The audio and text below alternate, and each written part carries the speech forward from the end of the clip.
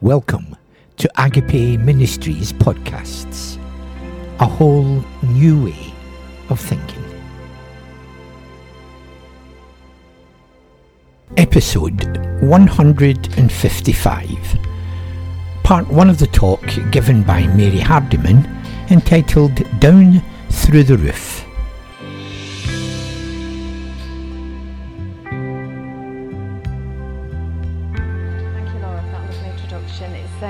My main fear of today was that nobody would come,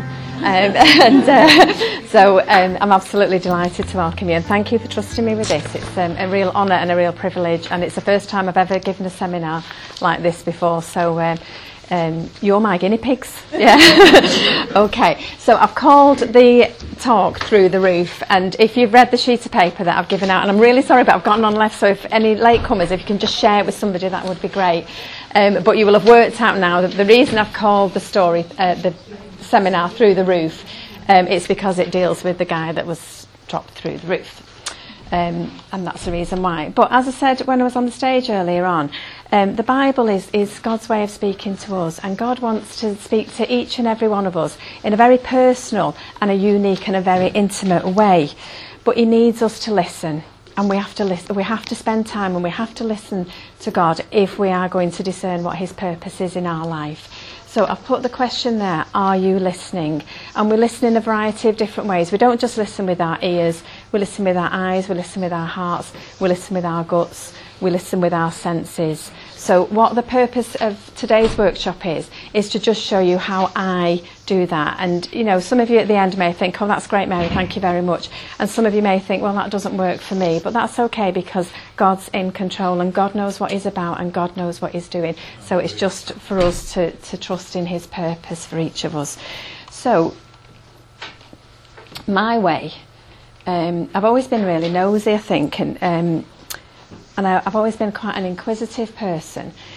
And so when I take a passage of scripture, what I tend to do is just ask a billion questions about it. And Jesus asks us to be like little children. And if any of you have dealings with little children, you know that they ask loads of questions, and sometimes we can't always answer the questions that they ask, but they carry on asking anyway. And so when I approach a passage of scripture, that's what I do. I want to know what's going on, not just on the lines, but what's going on in between and beneath and behind all of these stories, so that they really, really come to life, and so that these words of scripture are not just words on a page. They're not just a story that happened thousands of years ago. They're God's living word that it is pulsating with life, and that's what I hope this afternoon, that you will get some idea by asking questions what the scriptures can mean to you. There's another way of doing this that I sometimes do, and that's sometimes to go into a story in your imagination and just think that possibly, come in Catherine, you're fine, possibly just to use your senses and maybe put yourself in the story. So this afternoon I'm going to show you how I do it, then you're going to have a go yourselves. So it might be better for you to put yourself in the story and use your senses to work things out, or it might be better for you to ask questions, or you might want to do both of those things. Either is absolutely fine. Now, I'm really sorry for those that came late. I didn't expect so many. So I've given everybody a passage of scripture that we're going to read in a moment. So if you've not got one, can you just share with somebody? And those that have got one each, if you wouldn't mind just passing those round. So it's Luke 5:17 to 26. Or if you brought your own Bible, you might want to use it from your own Bible.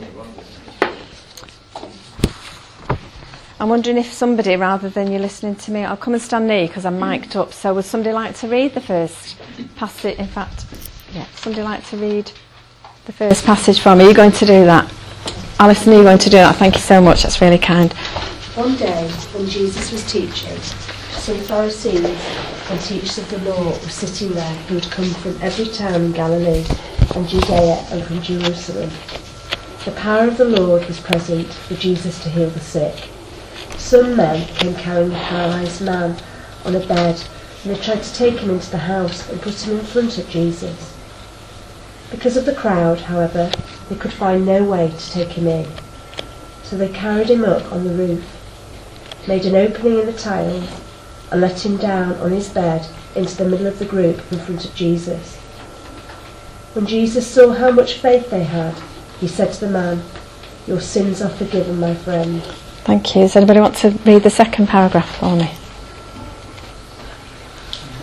The teachers of the law and the Pharisees began to say to themselves, "Who is this man who speaks such blasphemy?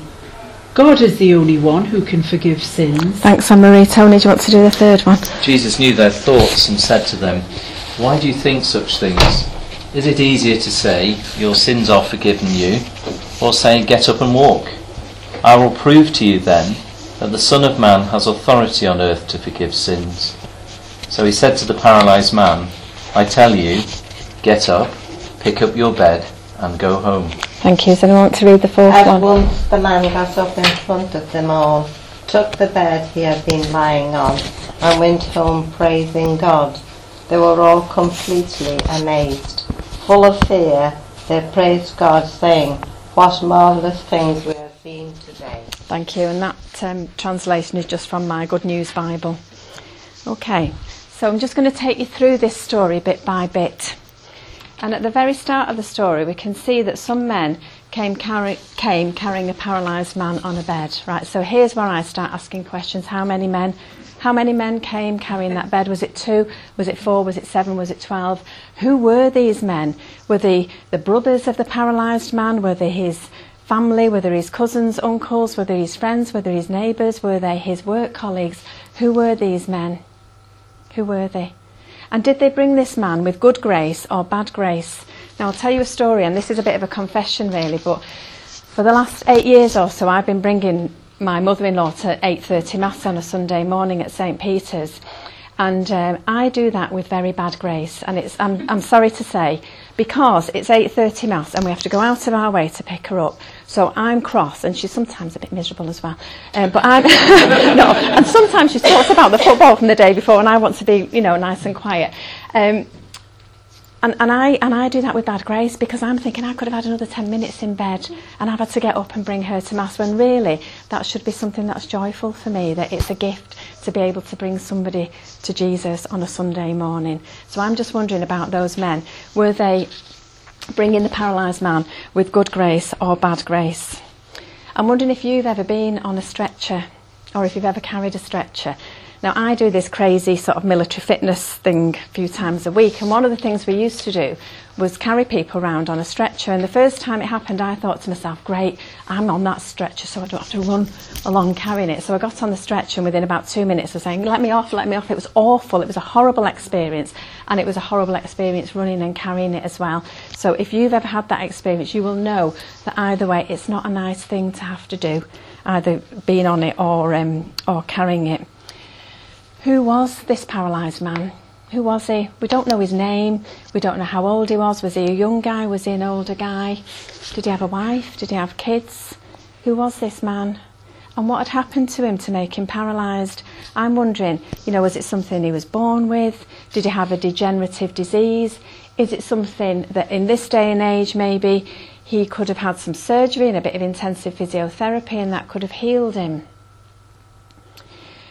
Was he one of those children that was always climbing things and he fell off and broke his back and ended up on the stretcher? Why was he? Was he a builder? Maybe he fell off a building and it had completely changed his life and he was stuck on this bed. And what's it like to lie there like this all day just looking up? And what's it like to be beholden to somebody for your every need, that he couldn't make his own way to Jesus, that some people had to come carrying him? What was it like for that man? And I'm just wondering as well, what's your attitude towards people with a disability? What's it like to be disabled? I know I'm seeing people coming in today with frames and sticks. What's it like for us, for able-bodied people or for disabled-bodied people? What is it like? And also, is something crippling you? Is something crippling you? Because it doesn't have to be a physical ailment that can cripple us. It can be anything. Laura told you that I teach in a school for children with mental health problems, and there's one girl, Rachel, who's 16 years old, and she is crippled with anxiety, and so she stands hunched up and her hair's over her face and she thinks that everybody's looking at her and she's so afraid of what people think. And sometimes I take her for her CBT appointment to Salford Precinct, and when we get out of my car she holds my hand or she links my arm. Imagine at the age of 16 that you have to hold your teacher's hand in order to get from the car to a building. And I think about myself when I was 16 and whose hand I would have been willing to hold, and it certainly wasn't a teacher's. It would have been some pop star or some film star or somebody like that. But, you know, these things can cripple us, and what's our attitude to those kind of people? And I'm just wondering as well, you know, why were they late? Why did they get there when there was a big crowd of people outside the house? If I go to the Trafford Centre shopping, I'm there at 10. Right, because I know then where my car's parked, and nobody else will have taken that car park space outside of Debenhams, and I'm not rushing through the crowds. If I'm coming to church and I know it's a wedding or it's going to be loads of people there, I'm there early, so I've got my pew. Right, so no, I don't have to get through the crowds. I'm sitting where I want to sit, and I park my car where I want to park. So I'm wondering why these guys didn't set off a little bit earlier to get, you know, to go, because they were men probably, I don't know. Sorry to all the guys in the room. I shouldn't have said that. I'm wondering what made them late, what made them get there late. So I'm thinking to myself, okay, well maybe, you know, I don't know, one of them had a row with his wife in the morning, and that might have delayed. Or maybe somebody's daughter was putting the finishing touches to the packed lunch. So, no, Dad, you can't go yet because these eggs need a couple more minutes on the stove before they're properly hard boiled. I'm just thinking maybe, you know, God forbid, but somebody had too much to drink the night before and he was a bit hungover and they had trouble rousing him in the morning. Or maybe somebody who was supposed to carry the stretcher dropped out the last minute and they had to find a replacement. All of these things, all these normal human things that we live through every day could have been going on. Maybe on the way there, somebody kept stopping to use the bushes, you know, to go for their comfort break in the bushes. Or maybe the stretcher broke, or maybe they took a wrong turn. I don't know. But what I can tell you is that the reason they were late was because God ordained it. God ordained that. And that encounter, that paralysed man's encounter, was written on God's calendar at the beginning of time. That's why they were late, because God had decided at the very start of the world, when the world ever began, he knew that that paralysed man was going to meet Jesus on that day, at that moment. That's why. And so if we're looking then maybe to bring that into our life today, how do you respond to a delay? How do you respond to a delay? If you're like me, you'll grumble about something that's out of your control. If I go to the airport and the plane's delayed, do I have to eat that rubbish? Do I have to walk around WH Smith's again, looking at books that I've read again? What do we do with our delays? So we could sit and grumble about something that's out of our control, or we could say to God, God, what's in it? What's in this delay? What do you want to do with this time that you've now given to me? And maybe God wants you to go and give your witness to somebody in the airport. Maybe he wants you to go and help somebody who's struggling with the luggage. Maybe he wants to say something to you in that moment that you wouldn't be able to hear if you were trying to get your bags in the overhead compartment. Maybe that's what he wants. So sometimes, you know, when a delay or something's out of our control, think about those, you know, think about those men coming late with the stretcher. Think about that, and then think, what's the purpose, God? What's the purpose in this moment? Is everybody okay so far with what I'm saying? Yeah, okay. So, we're not told, are we? This is what I'm saying about reading in between the lines and behind the lines. What's going on outside of this story? What was this journey like for these people and this stretcher? Was it long? Was it 5 minutes or was it 5 days? We don't know. We've no idea, have we? What was the weather like? Was it hot? Was it raining? Did they get caught in a shower? What was going on there? And sometimes, even if you just take a little line of a story or something like this, just to think about even that tiny little bit, what was it like on that journey for those men? Did they get a lift part of the way, or did they walk the whole way? Did they take a wrong turn and have to go back and start again? Did they have a row? You know, did they argue about which way to go? And then, you know, like David was saying this morning, think about the refugees that come into this country. Think about those people who think that to put your child on a blow-up dinghy in the middle of the Mediterranean is a better option than to leave them behind. Think about that maybe. These guys coming on this journey. And what must it like to be for refugees, and are we the face of Christ to them when they arrive?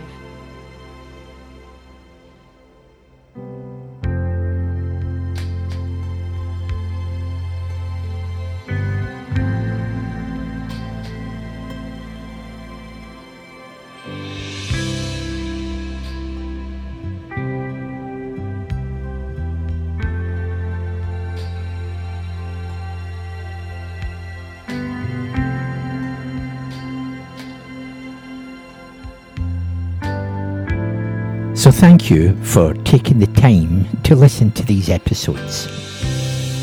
Our prayer is that as you listen and reflect on these teachings, that you'll be encouraged to continue your journey to maximise your potential to have a good and a happy life. So sign in again next week for more teaching on how you can follow the Jesus way to experience your life as filled with meaning, purpose and joy. So God bless and stay safe.